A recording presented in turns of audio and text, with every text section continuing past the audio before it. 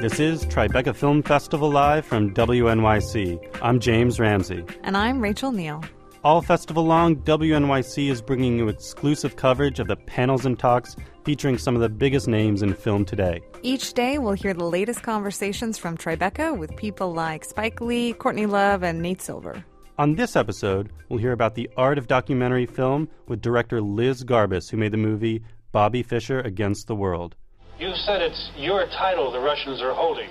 You don't like the Russians.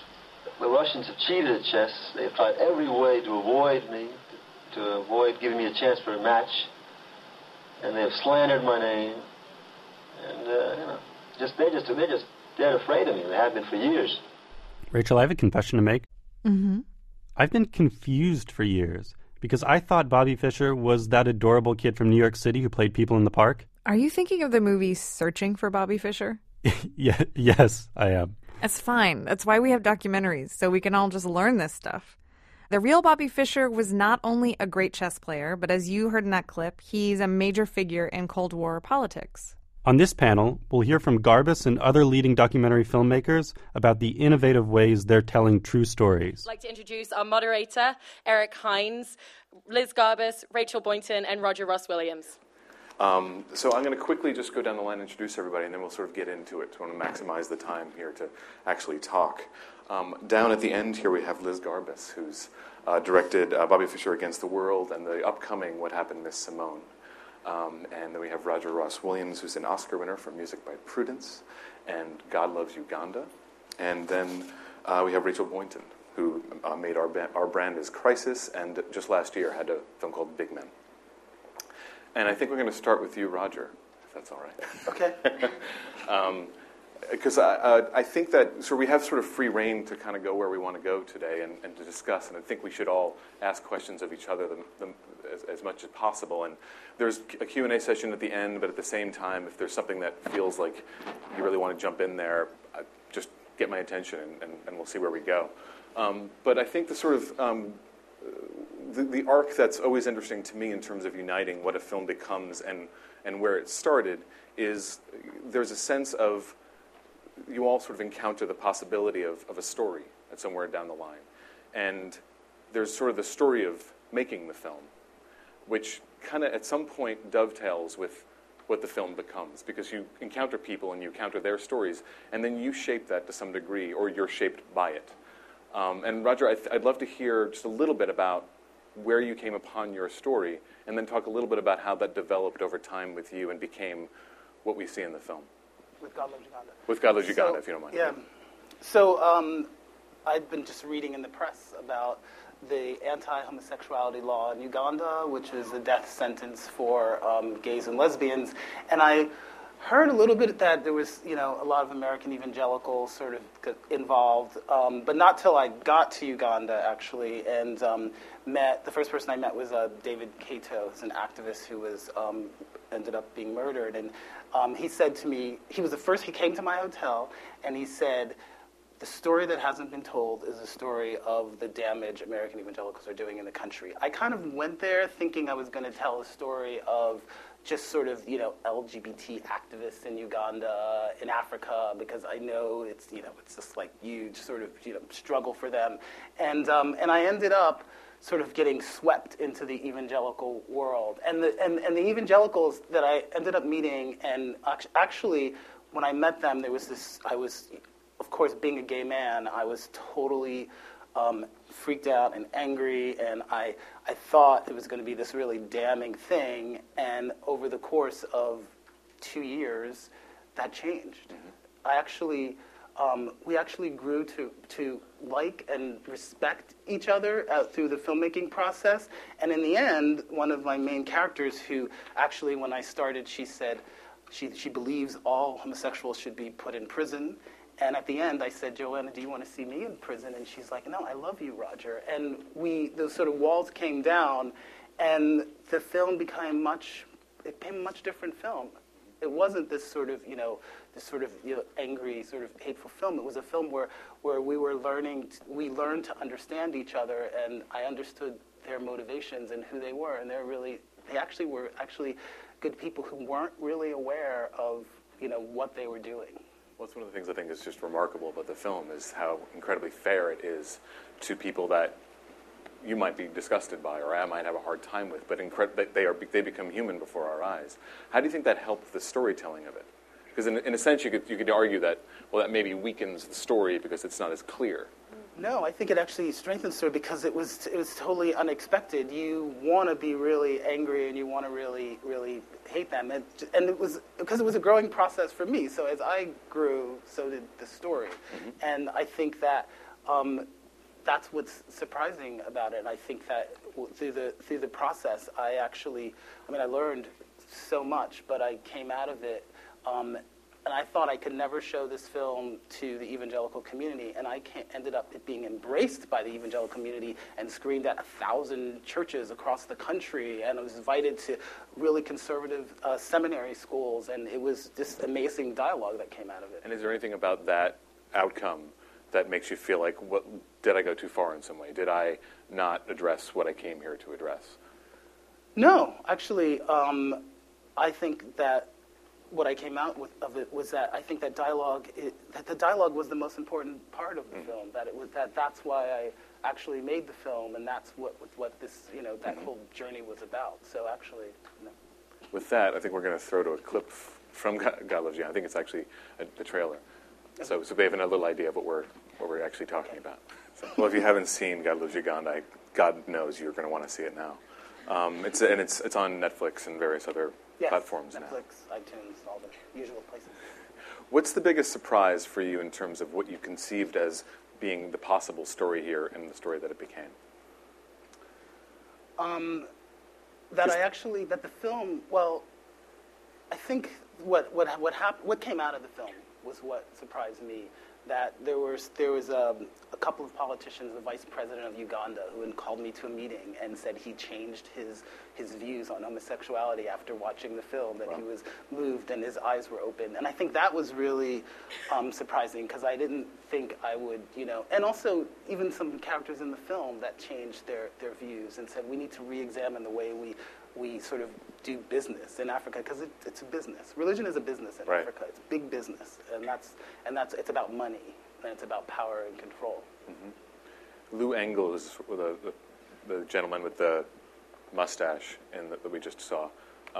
He's a fascinating character, and it sort of got me thinking about the complicated characters in documentary film and this sort of.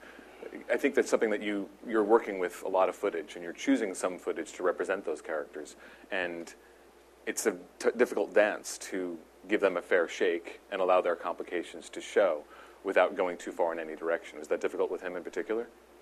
Lou was so difficult because he is one of the biggest evangelical leaders in the country. He's an advisor to a lot of presidential candidates. He threw Rick Perry's big prayer rally when he was running for president. He was an advisor to George W. Bush, to Newt Gingrich, and he holds a lot of political power. His college roommate, Mike Pence, just passed the religious freedom law in Indiana. So Lou is very powerful, and he did not want to talk to the non-religious, anyone who was, unless you were making a film and you were sort of part of the religious sort of filmmaking community. But he didn't want to talk to us, and it took me 1.5 years to convince him to do it, and he backed out time and time again. And I said, if this is your conviction, if this is what you believe in, you need to stand up. He throws these massive prayer rallies for 33,000 people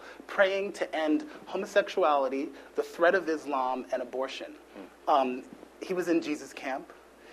He is a sort of a towering figure. And when he finally sat down, we were both so tense and nervous.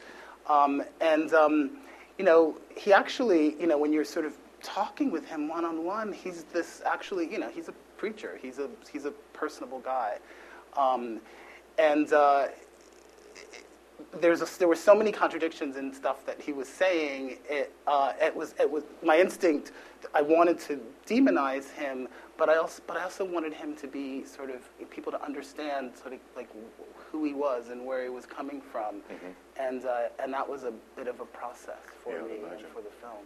And he's such great charisma, too, that's sort of undeniable. He's incredibly charismatic, like really charismatic. So it's like when he's like turning the charm on you, you're like, you know, I could see why he has all those like tens of thousands of young people. And they're young people. It's a youth movement. But he's a very dangerous man because he calls for sort of like this sort of, he's like, we're in a blood war. He believes the army of God he's associated with, who killed the abortion doctor in Kansas, and he believes that it's a battle, it's a spiritual battle happening in the world, and you must battle sin and evil, and it's a war, and that's pretty frightening stuff. So I always thought of the film as sort of like Invasion of the Body Snatchers. That it was a horror film. Yeah. Well, with that, I'm going to briefly then sort of move on to Rachel, if that's okay. And, Invasion of the Body Snatchers. Rachel, there we go. Well, there's a sort of another different ideology at play in Big Men, and I think the sort of character of Jim Musselman is interesting to bring up in this respect, because he's a larger-than-life character and holds the screen incredibly well. Oh, that's good and to hear. fascinated by him, and yet, you allow the full complexity of him and sort of what he's doing in terms of oil prospecting in Africa to come through. And did you have a similar sort of struggle to sort of shape him in a way that didn't let it spill too far in either direction? The biggest struggle for us in the cutting room, I always knew, was that the film is most of you have probably not seen this movie. It's a movie it's actually about capitalism, but that makes it sound really boring. It's not boring.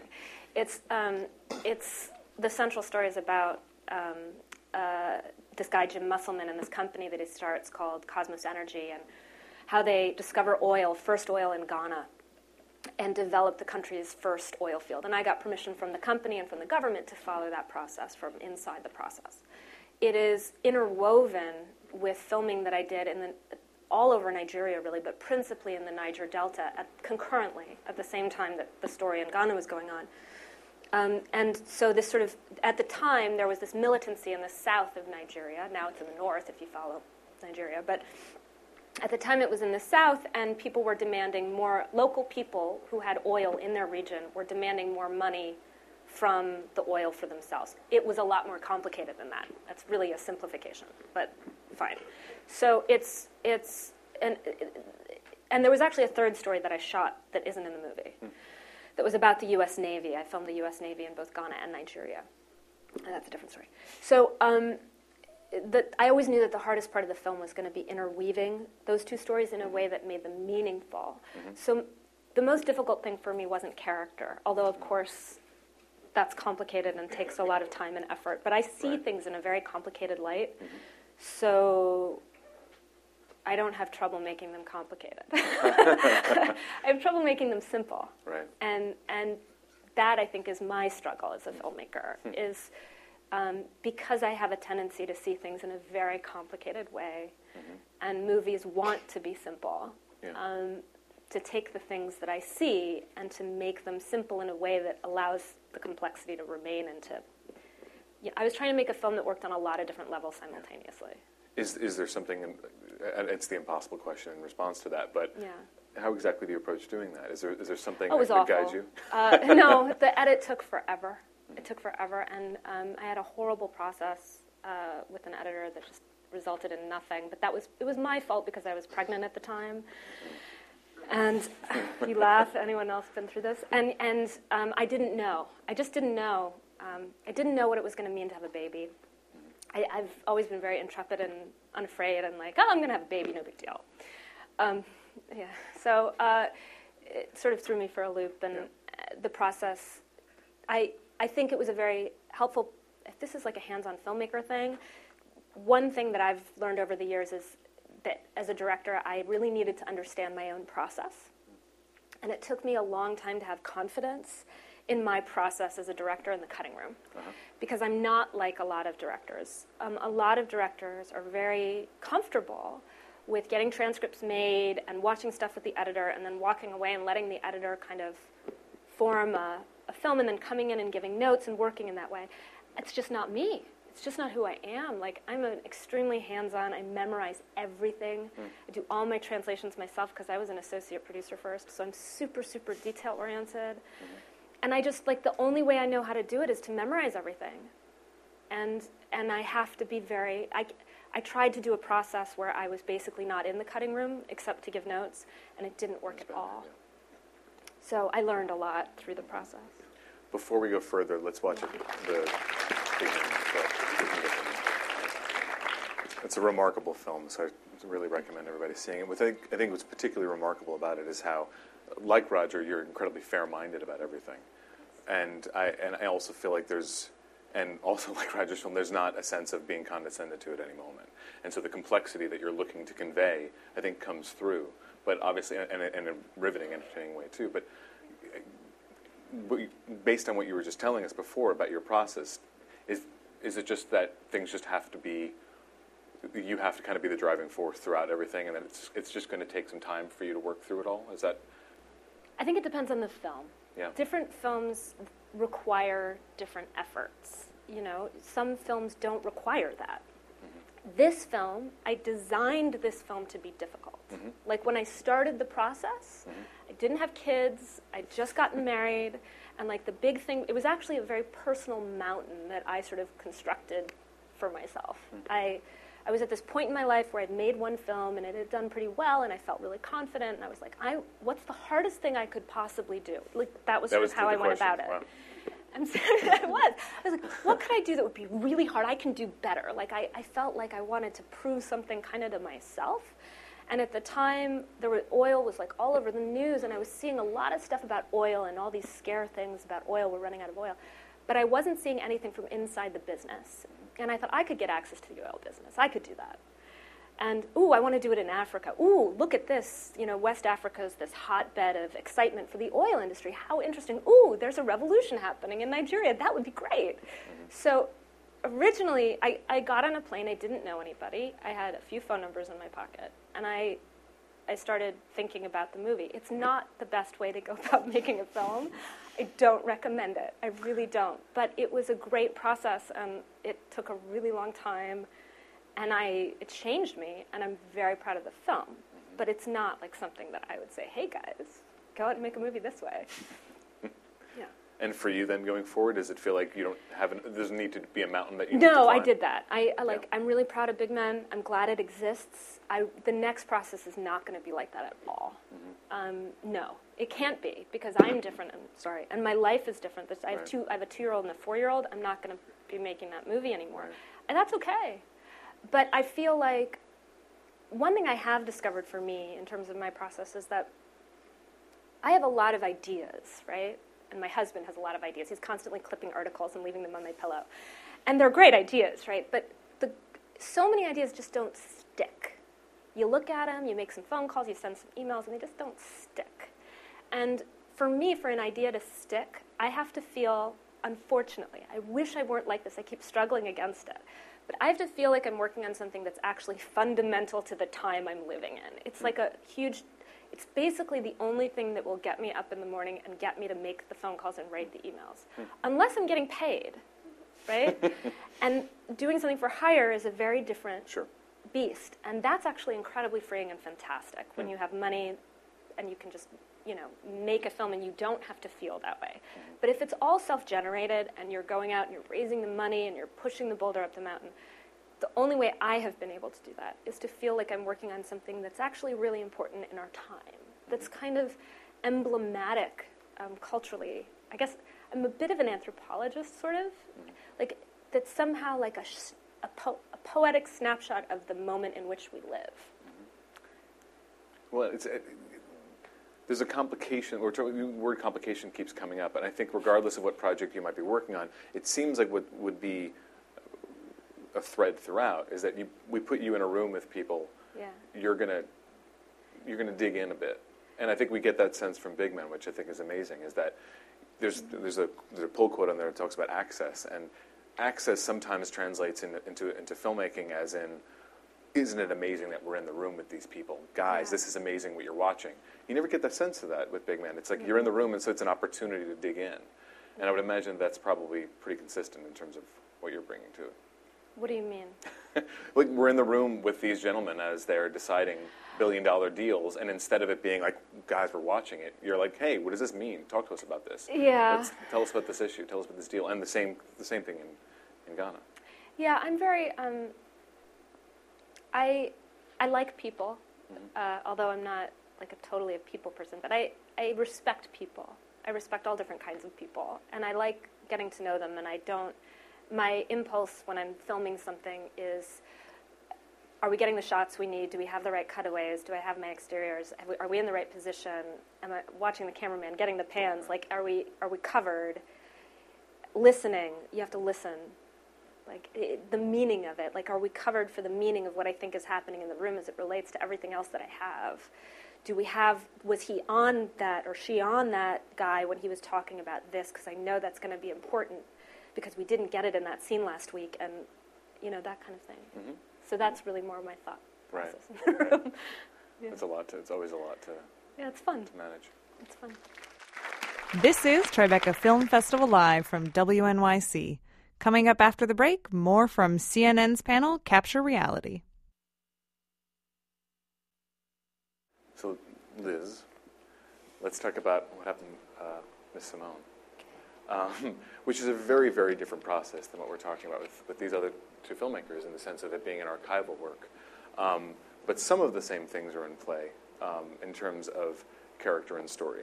And I think that when you're dealing with a sort of a very famous archival, a famous figure like Nina Simone, there's the question of what we expect to find out about her, what we expect to see narrated for us, and what we don't expect to find. And I imagine that our story of that is different from yours in the sense of, you're encountering things behind the scenes that we don't know about, and how's that going to make its way onto the film? Yeah, I mean, I've made both archival and verite films, and actually it's a very similar process, I think. It's sort of a journey that you go on towards a truth that you discover in the process of making the film and listening to people and dealing with contradictions in the edit room. And I think one of the things Rachel was talking about, and I think that, Roger's film embodies, is embracing those contradictions for what they teach us about the human being and the human spirit and our kind of myriad capabilities of as a human being towards goodness, towards badness, towards evil, towards pure artistry and beauty. And I think for me, my films have ranged from, the farm in which I was in prison, and to Bobby Fischer, who was a chess player, to Nina Simone, who's an icon of soul, and but all of them actually touch on very similar themes, which is the expansiveness of human behavior and human possibility for both beauty and darkness. All of those are actually in all of those films. And some other films I've made too, and I actually think for these, my panelists as well. And maybe that's what documentaries are. Maybe it's just not, these three panelists. Maybe that's what we explore as filmmakers is that range of human experience. And it's a dull documentary that has a character who's just one way, right? Sure. And so I think that, for Nina Simone, there are people who idolize her, and you need to protect this legacy of art that we just enjoy. Don't mess with our experience of that music. And then there are people who just won't even talk to me because their feelings about her are so negative, because she was so difficult with them personally. And Bobby Fischer was very much the same, actually, that genius, but also that difficulty interpersonally.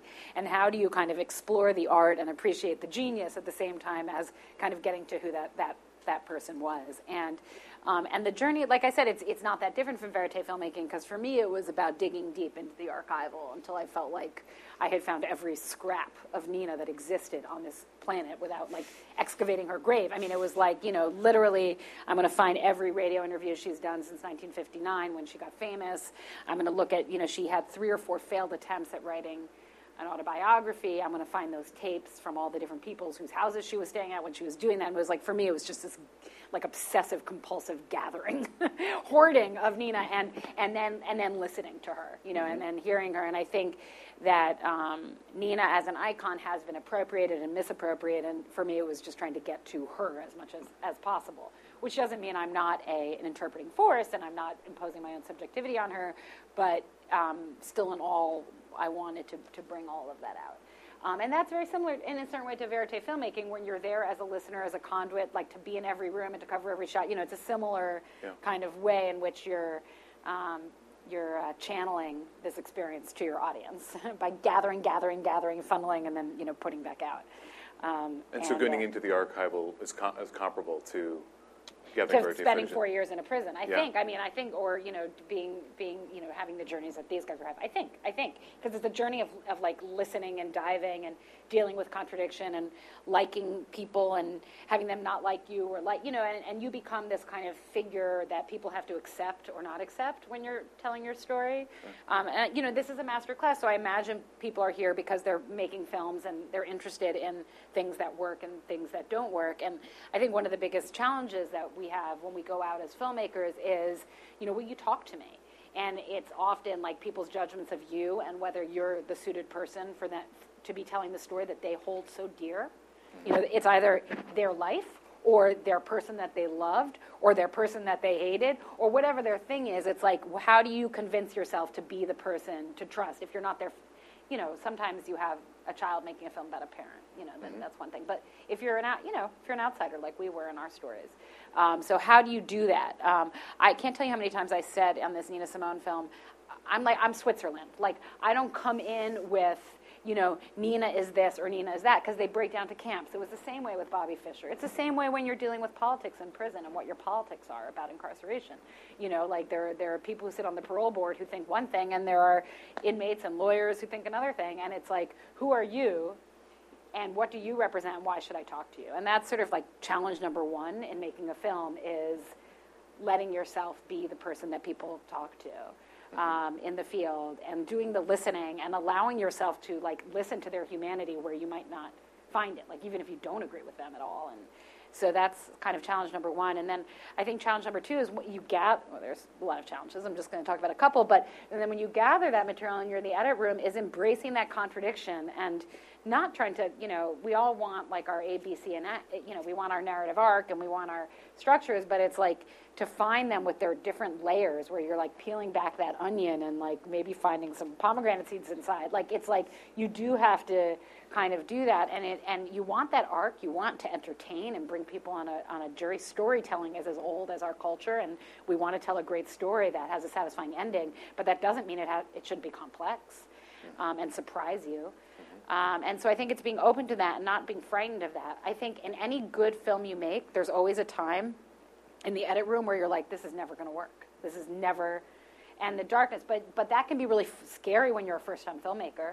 I mean, for me, I remember when we were making The Farm, I was just like, there's just no way. There's no way we're gonna interweave these 6 stories. Like, it's just never gonna. It's gonna feel, and that's really depressing. I mean, it can be very emotional and really depressing. And having gone through that, the next time that, that's a good sign. That means it's as complicated as it should be. Yeah. And when it's not that way, then it's something different. Then it's a different. It could still be like a great TV show or something else, but it's not that thing that we're talking about. And I think so when you're in that. If in the class part of this whole thing, when you're in that darkness, like, that's a good thing, I think you have to, like, I don't know, I suppose there's like a Buddhist principle, like you observe that bad time and know that will pass, and like, be there for that and let that happen for your film and for yourself. Are you at the point now that you know that that's going to pass? I'm at the point now when that happens, I'm like, because you have plans when you get into the edit room, and I'm always in the edit room. I mean, that you have plans, and they don't work, and that's all good. When people say to me things like, "Oh, well, is there a script?" and it's like I'm looking at them like, "What?" And I know that's like, and then I decide to get like on my high horse about like how these films are. If you have a script, you're like completely missing the thing. But it's true. Like, there is just a time where it just all doesn't seem like it's going to come together, or it's going to suck or something. And that, I am almost like, okay, I'm at that time, and that's okay. And so that's, I think, like something to pass on. And I also think that sometimes, because people, will come, I've mentored younger female filmmakers through Sundance, and, there's also times when a film isn't worth making. Like where or maybe it's a short film. It's not a narrative feature. I've looked at people's things where I really wonder, is there 90 minutes? Like, not everything should be a 90-minute film. And to really examine, and if you're not sure that you've got the goods, or if you're still pushing for like how you're going to, maybe that's not the right film for you. I'm very critical about what films about my own work that way, of just like, does it want to be this, or maybe it wants to be a short, or maybe it wants to be what is the best form for this? And oftentimes, just because it's an awesome idea or politically relevant, or you have a great character, doesn't mean it's going to work as a film. How much were each of you editing as you were going, or how much was it about collecting before really starting the editing process? For me? For all of you, I guess. So how much is it about collecting before editing? Yeah, or were you editing as you were going? Well, with Nina, I was like, we start, editing and going through material was happening before I shot any interviews. Mm-hmm. I mean, I was really wanted the film to come from the archival and from her audio tapes and talking. So it was taking shape as well. Right, like I didn't do interviews before. I didn't shoot anything until I had gone through, I was looking at archive, looking at Nina, before. And for the two of you, was it? But it's different. That's very different for a Verite film. Yeah. I was like Rachel. I actually just got on a plane and went, both times. I went first to Zimbabwe. I had no idea what I was going to, I knew, I wanted to make a film about this particular subject, but I had no idea what I was going to do, or even the story I was going to tell. And same thing with Uganda. I actually made the classic mistake. Don't do this. I shot for weeks and weeks, like 8 weeks, still just sort of searching for the story. But the cinematographer is a friend of mine. He's like, I'll just come along and just shoot stuff with you, and we'll figure it out together, which was kind of a crazy process because we just had this crazy 1,000 hours of it was insane. And then when we had to get to the editing stage, when I sort of figured out towards the end of the shooting process, I was like, okay, I'm starting to get it now. And but still, I got in the edit room and I had 10 million different storylines, and I could have done some. And the assembly, we went to the Sundance lab. The assembly we took to the lab was insane. Oh my God! It was insane. And at that lab, the editors, thank God for the lab, because I was in tears. Oh yeah, that's that time. Yes, where you're exactly. It's never gonna work. I was a wreck. Everyone had to take me on walks and take me up the mountain, and that's a difficult time to get through. Yeah, it is. It's a really It sounds like you were in the right place to be going through that time. I was in the right place. It's the Sundance Lab is like a therapy. I always think it's like what EST must be like. You go through this whole thing where they sort of break you down, and then they build you up as a Sundance Lab person, and you're like, Sundance. So but it kind of works. It does work. And Rachel, for you, was it after as well, for the most part? In terms of? In terms of the footage. Editing. Yeah. I mean, I spent a year and a half without a camera, meeting people and traveling around Nigeria principally, and getting access. It took me a year and a half. Wow. And then I started shooting, and my dream is always to have enough money to hire an editor to consult from day one of the shoot. It's like I talk about it, I put it in the budget, and it's always the first thing to go because it can go, but it shouldn't go. It's such a dream and such a great idea, and the notion of having an editor, collaborator who's on board from day one, who's screening with you, and that would be just a dream. But it hasn't happened so far. Next time. Let's watch a clip from What Happened, Miss Simone. Yeah, we don't have our trailer yet. And but it's a great clip. So the remarkable Nina Simone, and then we'll get to questions.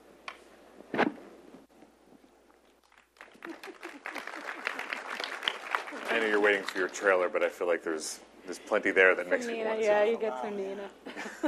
And I love the question of the title and how many layers there are to that, and how it basically sort of lets you know.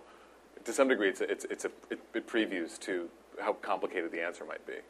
Yeah, the What Happened, Miss Simone was taken from an article that Maya Angelou wrote in 1970 in Red Book that that I found sort of later on very late into the process, which was so genius. And at that moment, I was like, oh yeah, that's what Maya knew. Yeah, she knew what we were trying to. We were all looking at these questions, and but yeah, I was grateful, Dr. Angelou, for that.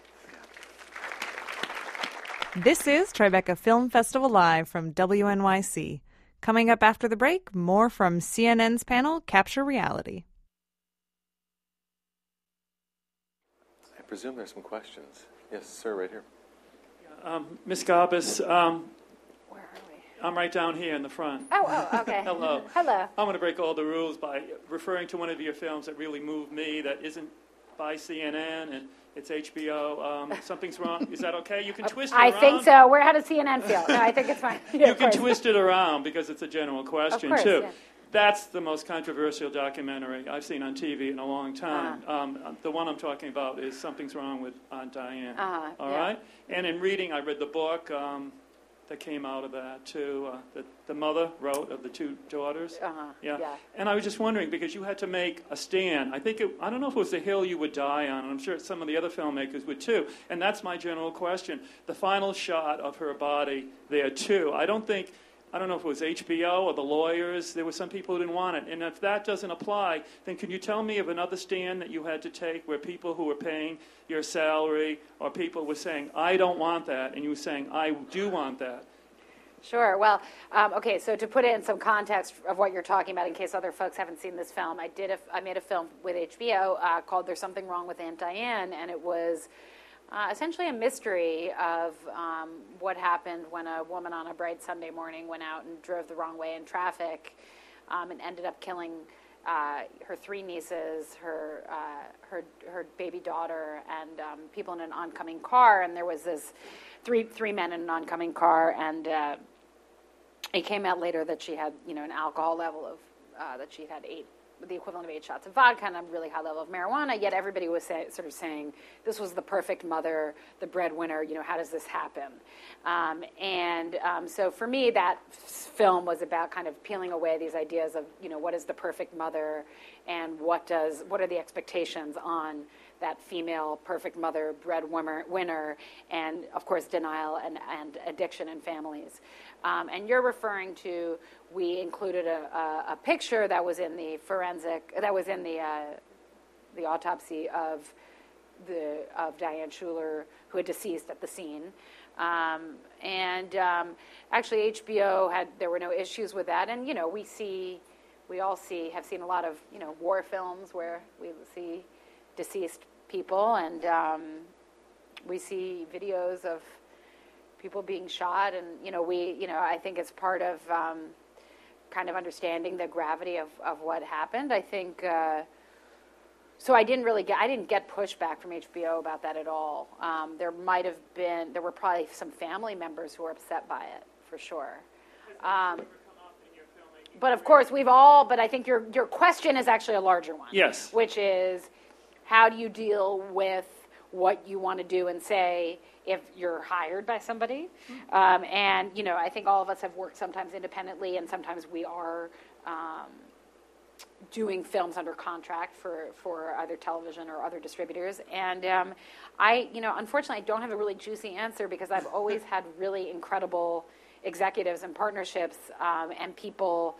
I fight for what I believe in, and if I get notes I don't agree with, I feel like I kind of am able to persuade, convince. So I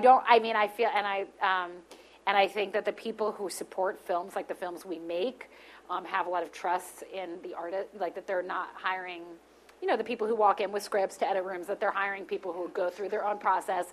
I don't mean that as an offensive thing. I'm just saying you're not hiring Rachel for that. Like you're hiring people to go through their creative process, so that there's going to be deference to that. So, in general, other than people saying you can't slander people, and you can't, if somebody hasn't signed a release form, you can't show their face on television. I've had really supportive collaborations with the HBOs, the Netflixes, and all the people I've worked with. Next question. Okay. Hi, good afternoon. Thanks for sharing your experiences. It's great to hear that. I have a question. I have two questions, actually. Am I allowed to do that, or? No. Okay, I'll just stick with one then. Start up, yeah. So, I've seen Big Man and God Loves Uganda. Both love the films. They're really great. And I know how hard it is for you, just to go out there and get these stories first on camera and then to the big or other screens. I have a question for Rachel then, if I'm only allowed to ask one. When I first saw the film, I looked at it as a pretty straightforward story. And now you just told me, like, yeah, I'm like really good at making things really complicated. And you already expanded a little bit on your personal. But I would like you to tell me a little bit more about that, because when I saw the film, I saw two storylines, one about big company or one person trying to make as much money as he can, and the other storyline is about the public interests.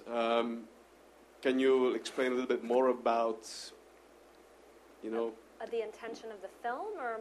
Yeah. When you said I can make it too complicated. Well, okay, I'll interpret the question, and you tell me if I get it right. Big Men is a film that we tried very hard. I worked with a great editor, a guy named Seth Bomsey, who's great. Hire him, he's great. But it had to work on a very simple level in order to work, right? Otherwise, it's not going to work. You can't just make a movie that's it's got to work very simply. And so, yes, on the most simple level, it's a film about discovering first oil in Ghana, and Nigeria represents a question of what will happen in Ghana. Is the oil going to benefit the people of Ghana? And that is sort of level number one, and the film had to work at that level. That's not the level that I was most interested in as a filmmaker. It just never was the level that I was most interested in as a filmmaker, but it has to, if that doesn't work, then I don't have a movie. There has to be a story, right? And it has to have people in it that you actually want to watch, and it has to, level number, okay, I had to take my film and cut it down to an hour-long version, and... For television? Yeah, and not for U.S., but for somewhere else, and in doing that, you can do that. You can just go chop, chop, chop, chop, chop, chop, chop. And it's kind of an interesting process when you spent so long editing a movie to cut it down, because of course, you're wedded, everything's there for a reason, we all know this feeling, right? And then when you're getting rid of things, the stuff that has to stay, the stuff you cannot get rid of, is the stuff that sort of explains the facts. Here are the facts of the story, so that you can actually understand the literal aspects of what's happening. So the literal 1, 2, 3, 4, 5, that's the spinal cord. But to me, it's all the other stuff that makes the film interesting. The spinal cord is fine, but I hate that hour-long version, because it's not, first of all, it's not the movie, but secondly, it's just not, there's no soul in it. There's no Nigeria in it. I chopped Nigeria out. Can you give an example of something you had to throw out for the hour version that you really liked? Well, I took out all of Nigeria. There is no Nigeria in the movie. It's only Ghana. And a lot of people, when I was cutting the film, would watch cuts and say, well, why don't you just get rid of Nigeria? Why are you doing that? Why is that in the movie? What does that have to do with anything? Look at this amazing story that you have this amazing access to in Ghana. It's first oil. You got these white dudes. You got the government. You've got all these people in Ghana. Why are we going to Nigeria? And, first of all, I love Nigeria. So I'm not going to cut Nigeria out of the movie because I love Nigeria. Don't laugh at me. It's true. I love Nigeria. I do. I love Nigeria. I do. I love Nigeria. Most white people don't like I love Nigeria. I do. I love it. And I love it. I love it. And there's no way in heck you're going to get me to cut Nigeria out of the movie. If I could have made a whole movie just about Nigeria, I would have. I didn't have the goal of the film was always to be inside an oil company. I got access to that story in Ghana. God bless Ghana. I love Ghana, but I don't love it as much as I love Nigeria. I love Nigeria, and I wish. So there's a personal reason too, but that's not the real reason. The real reason is that it's the poetry of the film. Yeah. So okay. we'll move on, but before we get to the next question, I think what's really behind that, though, too, is that I think for all of these films, there's also the element of ideas motivating a lot of these decisions too. That there's an idea that you're going after as well. It's not just about. And I think God Loves Uganda This as is well. like I don't know. I don't mean to dominate this, but for me, this is like a totally spiritual practice. I mean, nobody makes a good living doing this. This is a horrible way to make a living. Like, it's horrible. You're never like it's. I mean, it's just horrible. Yeah, it is. Anybody who survives doing this is independently wealthy. It's just the truth. Like, it is. It's. That's not true. But Well, anyway. I mean, it's really hard. It's really, really hard. It's really, really hard. And there are people who do manage to survive at it. It's absolutely but it's hard. she's right. I'm exaggerating. I'm totally exaggerating. I can think of a bunch of people. She's right. I'm sorry. There are a lot of people who survive doing it. But it's hard. It's really, really hard. And it's hard for people to balance. Most of the people who do this, who survive at doing it, are independently wealthy. Not all of them, but most of them. It's true. Most of them. I don't know. I mean, I would say I don't agree with that. But anyway, that's okay. Well, let's move on. The point is just, it's a very hard way to make a living, and I don't feel like, I don't know, I think you've got to kind of have this, like, You're that's just good. stressing me out. Yeah. I'm sorry. I'm like in the middle here. You have to cast the deciding I'm vote. not independently wealthy. So. No, I don't And think it is any of hard. us are. I mean, like, I struggle. Well, I think you can agree that Which is it's who's it's a independently horrible way wealthy to make a and living, which I think is a fair statement. And that is a fair that's statement. a fair statement. Whatever, forget the other statement. And I think you have to really have this kind of crazy passion for it. It's not logical. But I think you have to, you have to sort of kill your darlings too. It's with Music by Prudence, HBO let me cut a feature-length film. And Sheila just let me in that editing room forever till I like strangled myself. And I cut this feature film, and I was like, and she's like, and you tell me at the end of the process if you think this is a short or a feature. And it was very painful because there were lots of stuff that I was really married to. And in the end, after crying, I cry a lot. I let it go. I let go of all this that's stuff. the most beautiful thing. I mean, and that's when you're saying like what about these collaborations with executives that we have and that kind of thing. Like Sheila Evans is, a giant in this field. And I remember the first film I made with her, I was like, but, how long should it be? And she's like, it should be as long as it is good, and that's like a really good answer to that question. That's the ideal answer to that question, right? Yeah. And I had an editor who would trick me on the farm, Mary Manhart, who would say, well, I'm going to take that out, but I'm going to put it in the bin of treasure troves that we're going to come back to later. So it was like there was a bin of stuff that I wasn't going to be able to part with, but it was in a special bin. But of course, none of those things came back in. But you have to, talk to your, those little treasures. Yeah.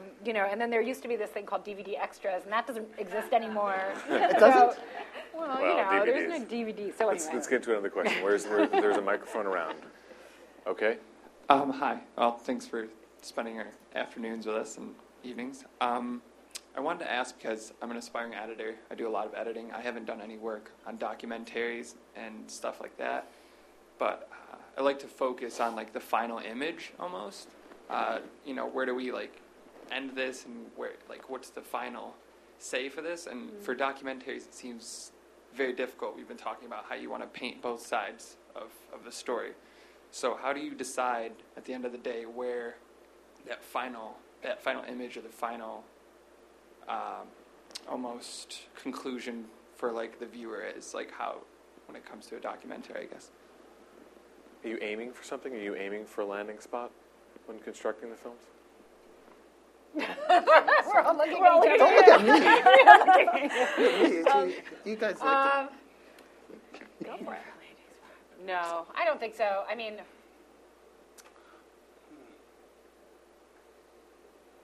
I think I don't know. Speaking for myself, I mean, there's certainly moments that I come across when I'm screening my footage, and I'm just like, that should be either like the opening, or that should be the ending, or that should be the after the title shot, or there's always those moments. I think when you're shooting something, I've always, in everything I've done, I've always left some time in the edit. So you edit for a while, and you have some money set aside for shooting during the edit, because you're always in the edit, and you realize, oh, shoot, we don't have this piece. Like, for example, when we were editing Big Men, it was actually very late in the process that we got the interview with the guy from Warburg Pincus. He's the chairman of the board. He's an incredibly important voice in the film.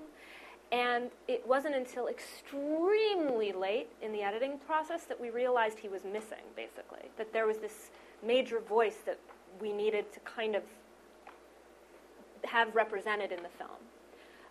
And I think that that's part of a dialogue. And I came to that through a dialogue with actually a consulting editor, a guy who I hired to watch stuff with me when I was really struggling. And he really helped me understand, I'm missing this piece. Yeah, I mean, you're always going to have to go back. You always should you're your edit. always going to have to go back during your edit. And I always overlap, actually. The film I'm doing now, I overlap shooting and editing by like 3-4 months. Yeah, me too. So that's just part of the process. And sometimes it's an obvious ending. Sometimes you shoot a scene and you're like, my ending, yay! And then I remember I had this conversation. There are these two great filmmakers, Rachel Grady and Heidi Ewing, who aren't independently wealthy and who make a great film. There you go. But anyway, I remember having a conversation with them when they were making Jesus Camp, and they were having a really hard time finding the ending for that. And I remember when they found their ending, and I remember the revelation of the ending for them. And I think sometimes it's a thing that you struggle with, you don't have it, and then you think of it. And then sometimes it's a thing where you shoot it and you're like, that's it. And so you structure around it. But it just depends. Beginning can be harder than ending, too. The beginning is everything. I think the first 15 minutes is the hardest part of your edit. Once I get through there, I remember. Yeah. That's so true. I think we have time for one more question. Is there a microphone still out there around? Or am I just pointing at people? Right here?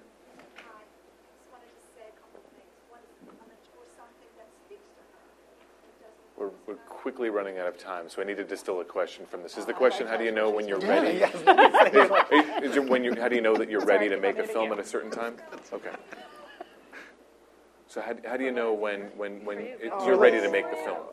When do I know what? If you're ready to make the film in question, or is it something that you need to put aside for another time? Or is that the question, or is it when are you ready to make the film? Distribution. I mean, distribution is when you finish the film, right? I mean, that's distribution. I want to answer, and I really appreciate your perspective. Do you mean when the film is done? How do you know when you're done editing? Is that what That's a good question. That's a good. If we don't have run an out answer. of money. That's when you stop shooting and editing. Yeah, that's I don't true. know. I mean, lives, if you're following people's real lives, I mean, I've made films with kids. I made a film called Girlhood where I followed these girls. It was like, I could have shot for 10 years. I shot for 4. It felt like I had, after 4 years, 4 is like an Olympiad. It felt like it was like it was like, okay, that was right. And maybe I felt like I had enough in the can that I could make the stories feel full and satisfying, and I had seen them for long enough. So I guess it's a gut thing, right? Like, when do you feel like you stop shooting? And and with Girlhood, I kept going back. I was like, oh, there's a prom, and someone's mother is out of jail, or the things you go back for. But it's just a gut thing, I guess, really, right? Yeah. Well, we have to exit the stage. Rachel has to Rachel's on a jury. She has to get to a screening. And thank you all for being here and for asking all the questions. This is Tribeca Film Festival Live from WNYC. On the next episode, hear the composer and sound mixer for the Coen Brothers films reveal how sound and scoring create the worlds of movies like The Big Lebowski and Inside Llewyn Davis.